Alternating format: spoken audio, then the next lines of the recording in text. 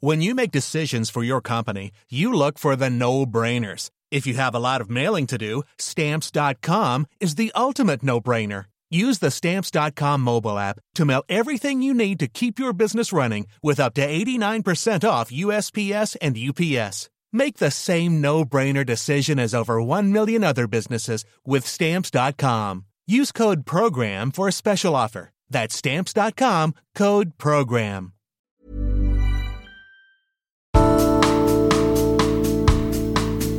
A businessman known to be a Democrat decides to run for office as a Republican. He touts his business experience and ability to spend his own money on his campaign. He gets an enthusiastic endorsement from Rudy Giuliani. He's saying that he's the man to get the economy going. It's 2001. Mike Bloomberg is running for mayor of New York, and he wins. We like Mike! We like Mike! We like Mike! With 255 days to go, this is Checks and Balance. Mike Bloomberg is shaking up the Democratic presidential primary. He's come into the race less through the traditional route of political strengths, like being a strong public speaker, good on the stump, than behind the weight of a solid gold battering ram. More than $50 billion at his disposal. And we're about to find out just how far that can take him. Hello, I'm John Prideaux, and this is Checks and Balance, a podcast from The Economist about the 2020 elections and the road to power in America. I'm The Economist's US editor, and from now until Election Day, we'll take one theme each week and explore it in depth. Today, we'll be looking at whether the Michael Bloomberg of his advertising blitz is the same as the Michael Bloomberg who was mayor of New York. We'll be looking back into why spending billions of your own dollars on a presidential campaign is entirely within the rules. And we'll be looking at the impact Mayor Mike is having on the Democratic field. Could Mike Bloomberg spend his way to the presidency? With me, as per usual, the two regular guests here in New York, sitting opposite me for once, Charlotte Howard, The Economist New York bureau chief. Hi, Charlotte. Hi, John. How are you doing? Very well, thank you. It's great to have you in New York. Well, thank you for having me. You've met Bloomberg a bunch of times in the course of covering him when he was mayor of New York and in your role here as bureau chief. What's he like in person? He has the air of someone who's very accomplished. Everything that he does, it's grounded in research, data. It's not necessarily good politics. So he's someone who is confident of his ideas, but doesn't necessarily feel the need to sell them. Got it. And with us also John Fasman, The Economist's roving Washington correspondent, who right now is never in Washington. John, you're in South Carolina. How are you doing? I'm very well, John. John, South Carolina is a state you know really well because you were based in Atlanta for a long while as The Economist correspondent there, and you covered the whole of the South. Tell us a little bit about the peculiarities of South Carolina. Well, what I find interesting about the state is that it is right between North Carolina and Georgia. And North Carolina, of course, voted for President Obama in 2012 and is a really purple state, the gerrymandered districts notwithstanding. And Georgia is a state that Democrats have had their eye on for a long time. But South Carolina remains solidly conservative, except for a couple of districts around Charleston and James Clyburn's seat. It's really very deep red. And you've been talking to Democratic voters there about all the primary field, including Mike Bloomberg. I have. Mike Bloomberg is not on the ballot in South Carolina this time. As you know, he has foregone the 4 early states, but people there are paying attention to his candidacy, and they're thinking about him and what he represents very seriously. Okay. We will dissect Mr. Bloomberg's policy record in just a moment, but first I wanted to talk a little bit about the way his money has created the situation where there are almost 2 alternate universes in the Democratic primary. There's the one you might be in if you're a voter who's following the election closely, a kind of political nerd who spent Wednesday night glued to the debate, watching the other Democratic candidates rip chunks out of their new rival. But there's also a universe full of people who prefer to switch their TVs to something else and who get to know Mr. Bloomberg only in the commercial breaks. By the way, I'm the only candidate in the race who doesn't take a penny in contributions from anyone. No big donors, no special interests, nothing. Mr. Bloomberg's ad campaign is like nothing we've ever seen before. The ads are wall-to-wall, inescapable, airing everywhere from the Super Bowl to Animal Planet. A recent estimate from Kantar Media put the figure for his ad spend at over $400 million already. And if his campaign goes well, that's just the start. I'm Mike Bloomberg, and I approve this message. They're targeted at states coming up on the primary calendar, but the ambition of these ad buys reflects the fact that cost is more or less not a factor for Mr. Bloomberg. He even bought an ad or two in Iowa where he wasn't even on the ballot, presumably in the hope that people from out of state might see them. But it's not just the scale of this that matters, it's the content. First, the ads are often notably light on Mayor Mike. From the instant I took office, I moved rapidly to revive the U.S. economy. Donald Trump often features more prominently than the candidate himself does. Let Obamacare implode. Trump explodes, attacks the war heroes in the room as losers. Or they're fronted by a diverse cast of Bloomberg supporters, all explaining why they like Mike. He promotes women and he respects women. I want progress. I want hope. Liderazgo en acción. El alcalde Bloomberg y el presidente Obama lucharon juntos para promover am a woman for Mike. These ads focus on the core elements of Mr. Bloomberg's argument, his claim that he's electable and that he's the best place to beat Donald Trump. Trump is running unopposed in every state that will actually decide the general election. We choose a nominee with a proven record of winning voters on both sides of the road. Mike will get it done. President for all of us. All of us. All of us. That his record as mayor backs up these claims of competence. Becoming a 3-term mayor who brought a city back from the ashes, Mayor Mike raised taxes on the wealthy, using that money to provide more housing, schools, and opportunities. And beating the drum over and over on an issue that's been a big part of his politics and his philanthropy, gun control. And he said to me, I'm going to do everything that I can to end gun violence. And he has. It takes a lot of courage to take on the gun lobby. We've got to do something about this. And we can. Mike is our guy. The effect of all these ads cumulatively is hard to quantify. There's simply no yardstick to measure this kind of paid media saturation. But there's little doubt that it's played a major role in his ascent. But do the arguments he's making ultimately hold up to scrutiny? And is this shiny, curated version of Mike Bloomberg one that his constituents in New York would recognize? I'm Mike Bloomberg, and I approve this message. I'm Mike Bloomberg, and I approve this Soy message. Mike Bloomberg, y apruebo este mensaje. So, Charlotte, let's start with you. Watching all those ads, which, when you watch them, have a little note at the bottom saying approved by Mike Bloomberg and paid for by Mike Bloomberg, what are the claims that jump out to you? I think what you heard in those ads was something interesting in that Bloomberg, with those advertisements, is both trying to introduce himself to voters and remind voters of everything that's horrible about Trump.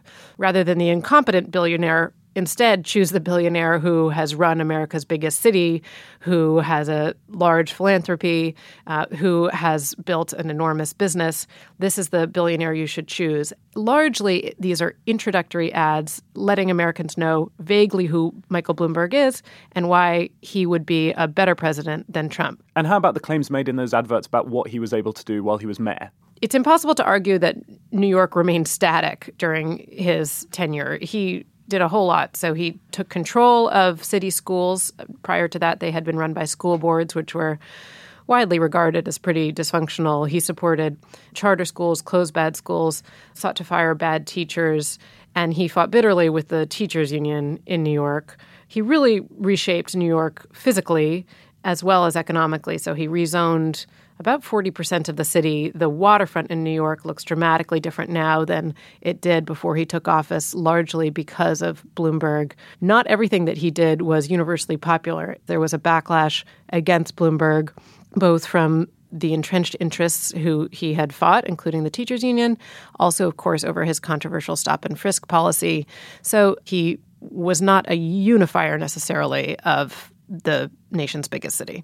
John, Charlotte brought up stop and frisk, and that was one of the things that was brought up by Mike Bloomberg's Democratic rivals in the first debate where he appeared in Nevada on Wednesday night. Talk us through the rights and wrongs of stop and frisk. Sure. So stop and frisk refers to a policy carried out by the New York Police Department for years, and it came to an end under Mayor Bloomberg's tenure when a judge ruled that the way the NYPD carried it out was unconstitutional. Now, this is a subtle point, and it's one that often gets lost. It is not unconstitutional for the police to stop and frisk someone based on reasonable suspicion, right? This is called a Terry stop after a 1968 Supreme Court ruling. What the judge found unconstitutional in New York was the way the NYPD stopped and frisked people. It was a form of racial profiling, which is, of course, unconstitutional. The judge who issued that ruling, Shira Scheindlin, published an op-ed in the New York Times on Wednesday in which she said that she didn't think Bloomberg was a racist. He was just insensitive to how stop and frisk affected non-white communities. And I think his answer in Wednesday's debate sort of bore that out. He began by saying he regretted stop and frisk, but then went on to basically defend it as one of the reasons crime dropped in New York, which really just isn't true. It was found to be ineffective, and crime declined across the country during his time in office. If it fell more in New York, it was more likely because the city was getting richer, and not because police were carrying out an unconstitutional stop and frisk policy. There were 115,000 stops in 2002, and by 2011, that had gone up to 685,000, and 90% of those stops were of black and Latino men. And by the end of stop and frisk, those 685,000 stops were only yielding results in terms of kind of guns confiscated at a rate of 0.15% of stops. So for somebody who is a data-driven person, whose whole thing is kind of studying the numbers and acting accordingly, it seems like it took a really long time for Michael Bloomberg to realize that this was a bad policy. There is nevertheless a lot more to his record as mayor of New York for 12 years than stop and frisk. He did an awful lot of good things, as you mentioned, Charlotte. How about his record as a philanthropist? After he left the city hall, he set up several large foundations and has been quite busily giving his money away. He's had a few initiatives that really aim to be data-driven, even if they're not particularly exciting ideas. So for health in particular, when I was covering healthcare, I was always struck by where Bloomberg's philanthropy chose to direct its attention. So it has done a ton of anti-tobacco work, and Bloomberg, as mayor, of course, was the person who banned smoking in restaurants and bars, really helping to set off a trend around the world to ban smoking in public places. And then even a less sexy subject is driving. So if you look at poor countries and how many deaths come from road fatalities, it's a really striking number. And so, telling people to fasten your seatbelt is not exactly exciting, but it actually is pretty important, and passing road safety laws in developing countries is really important. The other huge area where he's spent a lot of time is thinking about climate change. So he has systematically been working to help close coal plants across the United States. He's played an instrumental role in really helping to accelerate the shift from dirty power to clean, both within the United States and elsewhere. So I think if you look at his record as a philanthropist, it's quite impressive. John, there's a kind of ideological element to his pitch, but there's also just a strong message there of, I'm the guy who can make government competent. Is that something that you think is appealing, or is that a rather boring message when up against socialism in the Democratic primary, or some of the kind of excitement around a candidate like Pete Buttigieg? Yeah, well, in this case, as in so much of Bloomberg's candidacy, he's sort of running a real-time political science experiment. What he is banking on is that there will be a critical mass of Americans who are so exhausted by the Sturm und Drang presidency of Donald Trump that they're going to be happy to just let the bully pulpit sit unattended for a few years and vote for a president who promises quiet, unflashy competence. He certainly does not inspire people in the same way Bernie Sanders or Pete Buttigieg does, but maybe America's ready for boring. The problem with Wednesday's debate is that he was not just boring, he was actively unlikable.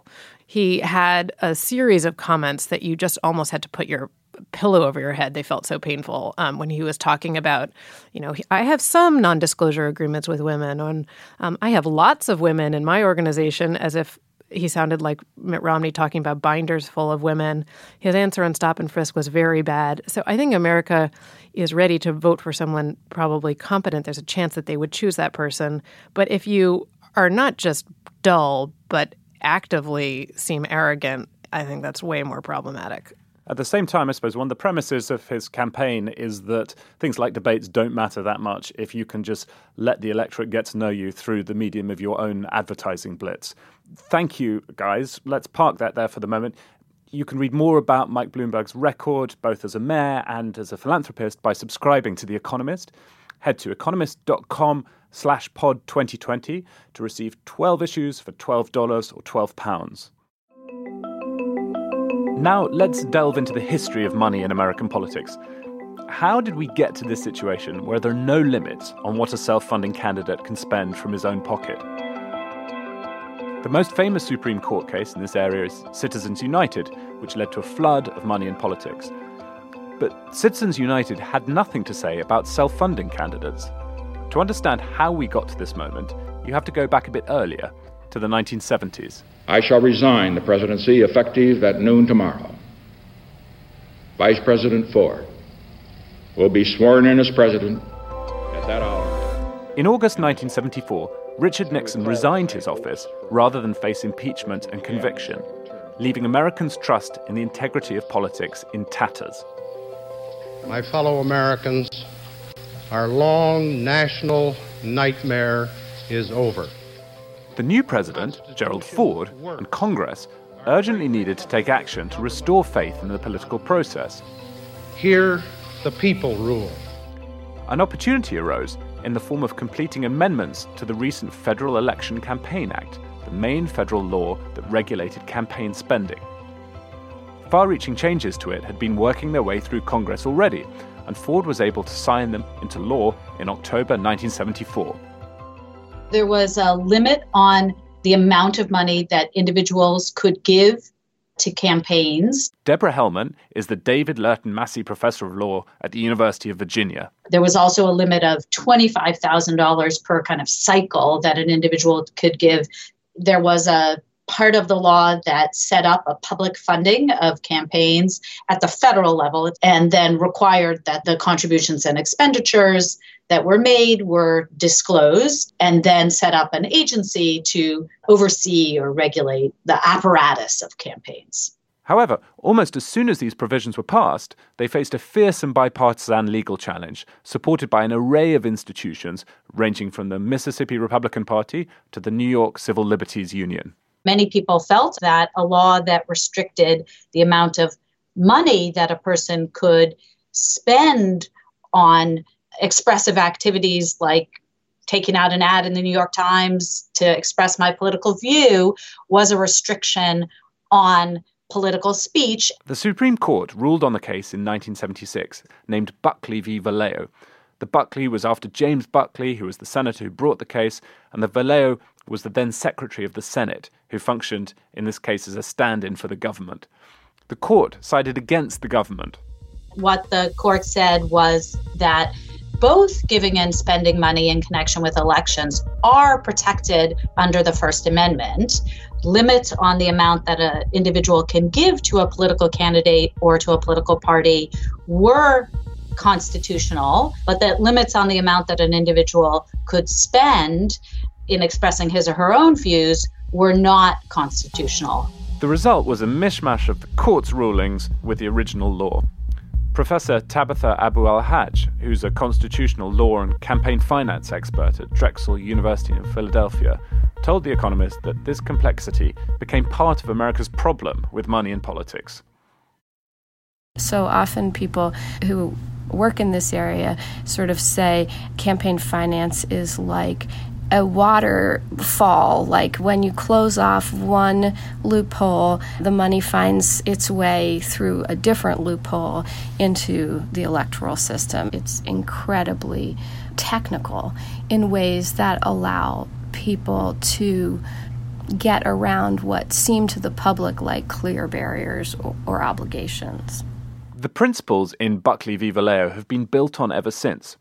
Campaign finance is a hot topic of debate, and the more recent case, Citizens United, which expanded on Buckley substantially, has become the rallying cry for those who want campaign finance reform in America, which includes some of the Democrats running against Michael Bloomberg. Money is not speech. Corporations. It may even require a constitutional amendment if we really want to overturn Citizens United, which more or less established as a matter of law that the ability to buy influence in politics. But even before Citizens United, there were no restrictions on the money a candidate could give to themselves. Bloomberg's been taking full advantage of the rights afforded to him, not in any recent ruling, but in Buckley v. Valeo. John, Charlotte, before I come to you, I want to throw in a little bonus factlet about that 1976 case. One of the lead lawyers on it, arguing for the winning side, was a certain John Bolton. It's one of the cases that saw him become a rising star in conservative legal circles. John, I mentioned Citizens United there. That's a big part of the current debate over money in politics, a debate which has been given new life by Michael Bloomberg's self-funding candidacy. Can you explain for us a bit about what Citizens United is and why it's important? Yes, sure. So Citizens United was a case brought by a conservative activist group called Citizens United against the FEC, the Federal Election Commission. The group wanted to air and promote a film critical of Hillary Clinton just before the Democratic primaries in 2008, and the FEC said no. They ruled that the film violated a law passed in 2002 with bipartisan support that forbade companies and nonprofits and unions from broadcasting material mentioning any specific candidate within 30 days of a primary. Citizens United appealed that ruling all the way up, and in 2010, the Supreme Court ruled that that law, that 2002 law, violated the First Amendment, and it basically freed outside groups to spend freely on advertising and advocacy. And that ruling overturned a century of restrictions on political spending. It argued that the risk of corruption, which was the rationale for restricting election spending, wasn't really a risk as long as the entities didn't coordinate directly with the candidate's campaign. And what the ruling essentially did was free outside groups to spend as much as they wanted. It led to the creation of super PACs or entities formed just as vehicles for political ads, and it dramatically boosted the power and influence of rich donors.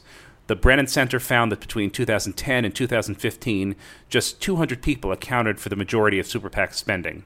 And as long as their ads don't tell people to vote for or against a specific candidate, these groups needn't disclose their donors. They can paint a candidate in whatever light they wish as long as they don't tell people who to vote for. So just to be clear, outside groups are groups that are separate from the president's campaign. So the Fasman 2020 presidential campaign is one thing. The Fasman Super PAC can be set up totally separately from the campaign. Nobody has to know who's donated to it, and it can be a large pool of what's known as kind of dark money by people who write about this stuff. That's absolutely right, and we've seen that happening so far. After Amy Klobuchar did well in New Hampshire, there was a lot of concern that her campaign did not have the money to go big in Nevada, South Carolina, Super Tuesday. And so what happened was an independent super PAC called Kitchen Table Conversations that was not part of Senator Klobuchar's presidential campaign was formed, and it is spending heavily in Nevada, South Carolina, and Super Tuesday states. I have a lot of sympathy with the Citizens United ruling. I think that laws restricting speech, as the 2002 law clearly did, are really very dangerous to future speech and expression, and that liberals who sort of wave their hands and demand an immediate reversal of Citizens United are playing with fire. Now, on the other hand, free speech is not absolute. There are laws punishing slander and libel and direct incitement. And I think there's probably a solid argument that the sort of speech that Citizens United has allowed, which immensely magnifies the voices of a few people and allows argument without disclosure, has harmed American democracy. But whatever that view's merits, the thing is there isn't bipartisan consensus in Congress to pass a law overturning Citizens United, and even if there were, I doubt that argument would find much purchase with today's conservative federal judiciary. America looks pretty certain to live under the Citizens United ruling and the spending it has allowed for decades to come. I think that there's something sort of interesting when you look at the polling. So in 2018, more than 3/4 of Americans think that there should be some kind of limit on campaign spending. And America really is so anomalous. I mean, in Britain, parties can spend $30 million in the year before an election. So it's quite remarkable, the difference in scale in spending in America versus in other countries. My experience covering politics in countries other than the US is that there are no perfect campaign finance laws. I mean, if you look at Brazil, which, like America, has a presidential system, 2 houses of Congress, elections there are enormously expensive. There are quite restrictive official campaign laws, but money finds a way into presidential politics. And actually successive governments in Brazil were brought down by corruption scandals that all went back to illegal campaign finance. But even if there's no perfect campaign finance law, it seems to me that we could probably all agree that a situation where you have a large amount of money going to a candidate from donors who are anonymous is troubling. Picking up on your point about Brazil, John, I covered politics in Indonesia for several years, and there parties sort of hold the money and the power, and they're essentially vehicles for spending. So the parties are very non-ideological. And what happens is every presidential election, they sort of audition candidates and they pick a candidate who they think will win. And then that candidate becomes a vehicle for that party. And the party uses the connections to sort of get the candidate out there. It's the party that provides the money and support. And so even though you don't have campaign finance spending the same way you do here, you still have that influence of money. It's just organized differently. But I do think in the U.S. that since Citizens United, there's been this kind of anything goes, throw up your hands attitude, where you could see someone like Bloomberg get a bit of traction by saying, I'm not beholden to dark money. You know exactly who's funding my campaign. It's me. I don't have a euphemistically labeled super PAC that sounds nice, but actually these interests may be, who knows, bankers, oil interests, casino magnates, whatever. And so I think that Bloomberg's ascension is in some ways sort of a sign of the post-Citizens United new normal, where you're just going to have so much money in politics that the idea of someone really coming out in an explicit way and not being shy about how much money they're going to spend is sort of the new normal. Thanks, everyone. We'll be back in a moment to take stock of what this campaign finance landscape means right now in the Democratic primary. Ryan Reynolds here from Mint Mobile. With the price of just about everything going up during inflation, we thought we'd bring our prices down. So to help us, we brought in a reverse auctioneer, which is apparently a thing. Mint Mobile Unlimited Premium Wireless. How to get 30, 30, how to get 30, how to get 20, 20, 20, how to get 20, 20, how to get 15, 15, 15, 15, just $15 a month? Sold! Give it a try at mintmobile.com/switch. $45 up front for 3 months plus taxes and fees. Promo rate for new customers for limited time. Unlimited more than 40 gigabytes per month. Slows full terms at mintmobile.com. Now, John Fasman, you're talking to us from South Carolina, where you're on a reporting trip. You've been talking to key endorsers, influential figures there about all the candidates and about Mike Bloomberg, even though he's not actually on the ballot in South Carolina. And what have you found out? So what I found was an electorate that's really eager to have their voices heard. And South Carolina has always been a crucial Democratic primary state. Its role was explained to me very well by Brady Quirk Garvin, who's the former chair of the Charleston Democrats. And South Carolina, I think, puts a definitive spin on who both minority voters want as their nominee, and also helps narrow the field usually, as Democrats, no matter where they are in the country, recognize the importance of minority voices, and you don't hear those largely in Iowa and New Hampshire. And so I think not just Super Tuesday, but also all the states that come after that look to South Carolina to say, who are we as a party going to put up from when it comes to the general election? Because minority voters don't just matter in a primary, they matter hugely in the general election in terms of turnout across the country. And John, really, since as soon as Joe Biden announced his candidacy, South Carolina was talked about as a firewall for his campaign.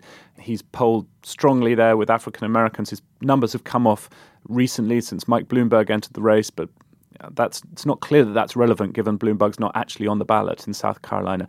Have you come away from your trip feeling that Biden is toast, or feeling that he might still do well in South Carolina? I don't know if he'll win. There's certainly, the polls suggest that he and Bernie Sanders and Tom Steyer are bunched together at the top.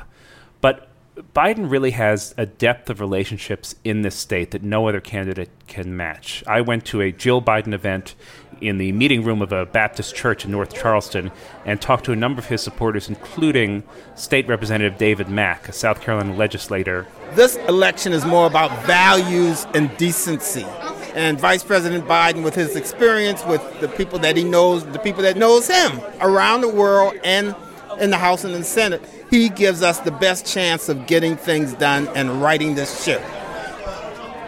I'm Reverend Bernard Brown. I live right here in Charleston, South Carolina. And are you worried after how he performed in Iowa and New Hampshire? No, sir. Sometimes you got to fall down in order to get up. And so it's good sometimes to be at the bottom, but you're still standing on the top.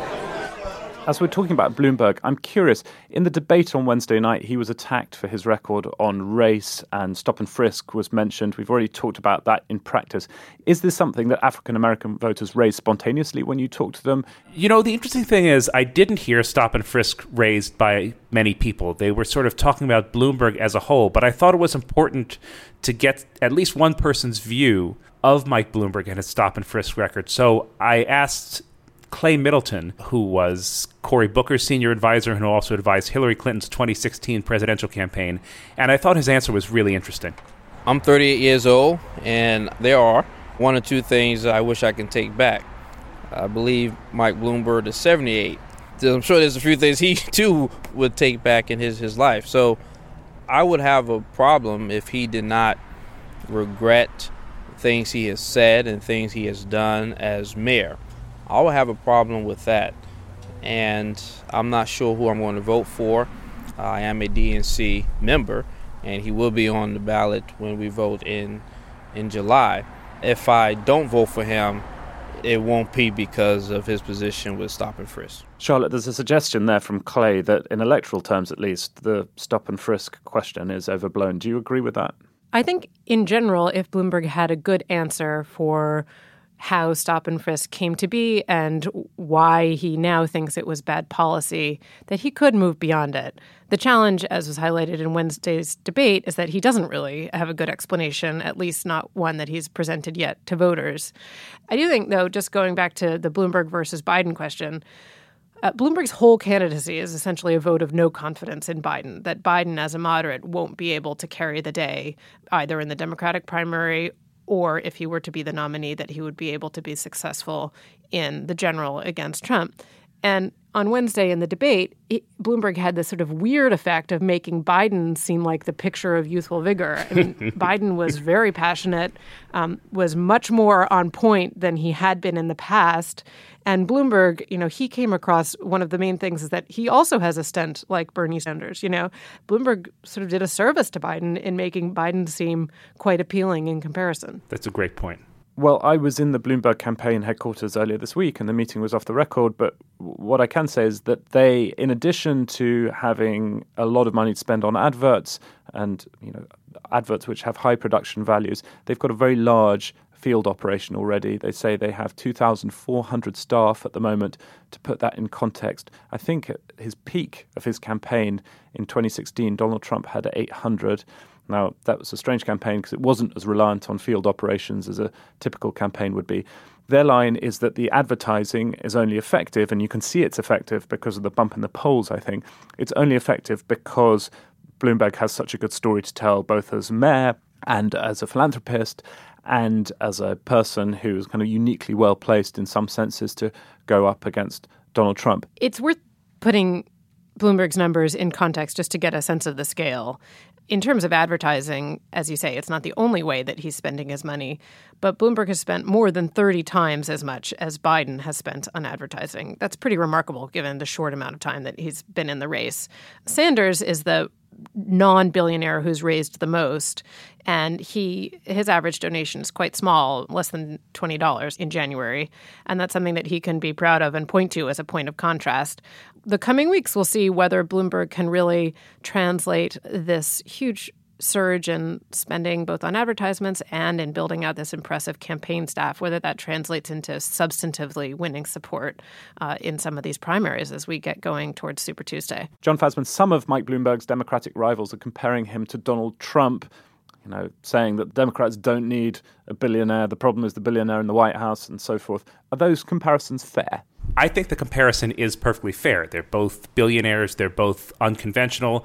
They both had a life outside politics. It was inevitable that they came up. Now, they're very different figures in the sense that Mike Bloomberg has actually run a huge corporation and has been mayor of New York for 3 terms. But it was inevitable that those comparisons would be made. I do think it's worth just pointing out that on real matters of substance, the gulf between Bloomberg and Trump could not be wider. First of all, on the most superficial level, Bloomberg's fortune is about 17 times that of Trump's, at least sort of 15 to 17 times is the best estimate.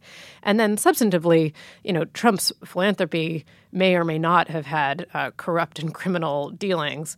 Bloomberg's philanthropy has had a huge substantive impact on global health in countries around the world. In America, his work on climate change has really done a lot to shift the picture. So it would be unfair to really put them on the same playing field. I think that that's something that Bloomberg will continue to highlight with good reason. There's real beef to that argument. Finally, your favorite bit, it's time for the quiz. This week, we've been hunting through our archive, and we found an article about Mike Bloomberg from 1995 about him installing fish tanks in Bloomberg offices around the world. We wrote that he liked the sight of, quote, puffers, guppies, wrasse, blennies, and angelfish in faux tropical surroundings. But what fish did we point out was the star attraction in the London office? Did he have a shark? A little baby shark? Did he have a jellyfish? Fasman is closer. Piranhas is the answer. Okay. We said, quote, the London offices of Bloomberg have a tank filled with piranhas who go into a feeding frenzy when they're fed to the point of biting chunks off one another. Yikes. Our main asset is our people, Mr. Bloomberg explains. It's important to keep them happy. I mean, in fairness, it's good that they go into a feeding frenzy when they're fed instead of at other times. I agree. I always thought that the thing that was appealing about Bloomberg's offices were the snacks. I think they were sort of the original Google in terms of having endless snacks and custom nut butters and all of that. So feeding maybe is a theme, but I would think that people prefer the actual food versus the fishes eating each other. Yeah, the piranhas also think the main attraction is the snacks, right? Snacks for humans, snacks for piranhas. They've got it all covered there. Well, thank you, John. Thank you, Charlotte. See you next time. See you. Good to talk to you. If you don't subscribe to The Economist, A, you're missing out, and B, there's a link to subscribe in the show notes. Go to economist.com/pod2020. That's all from us. Please give us a rating on your podcast app if you like what you've heard. We'll have more checks and balance next week.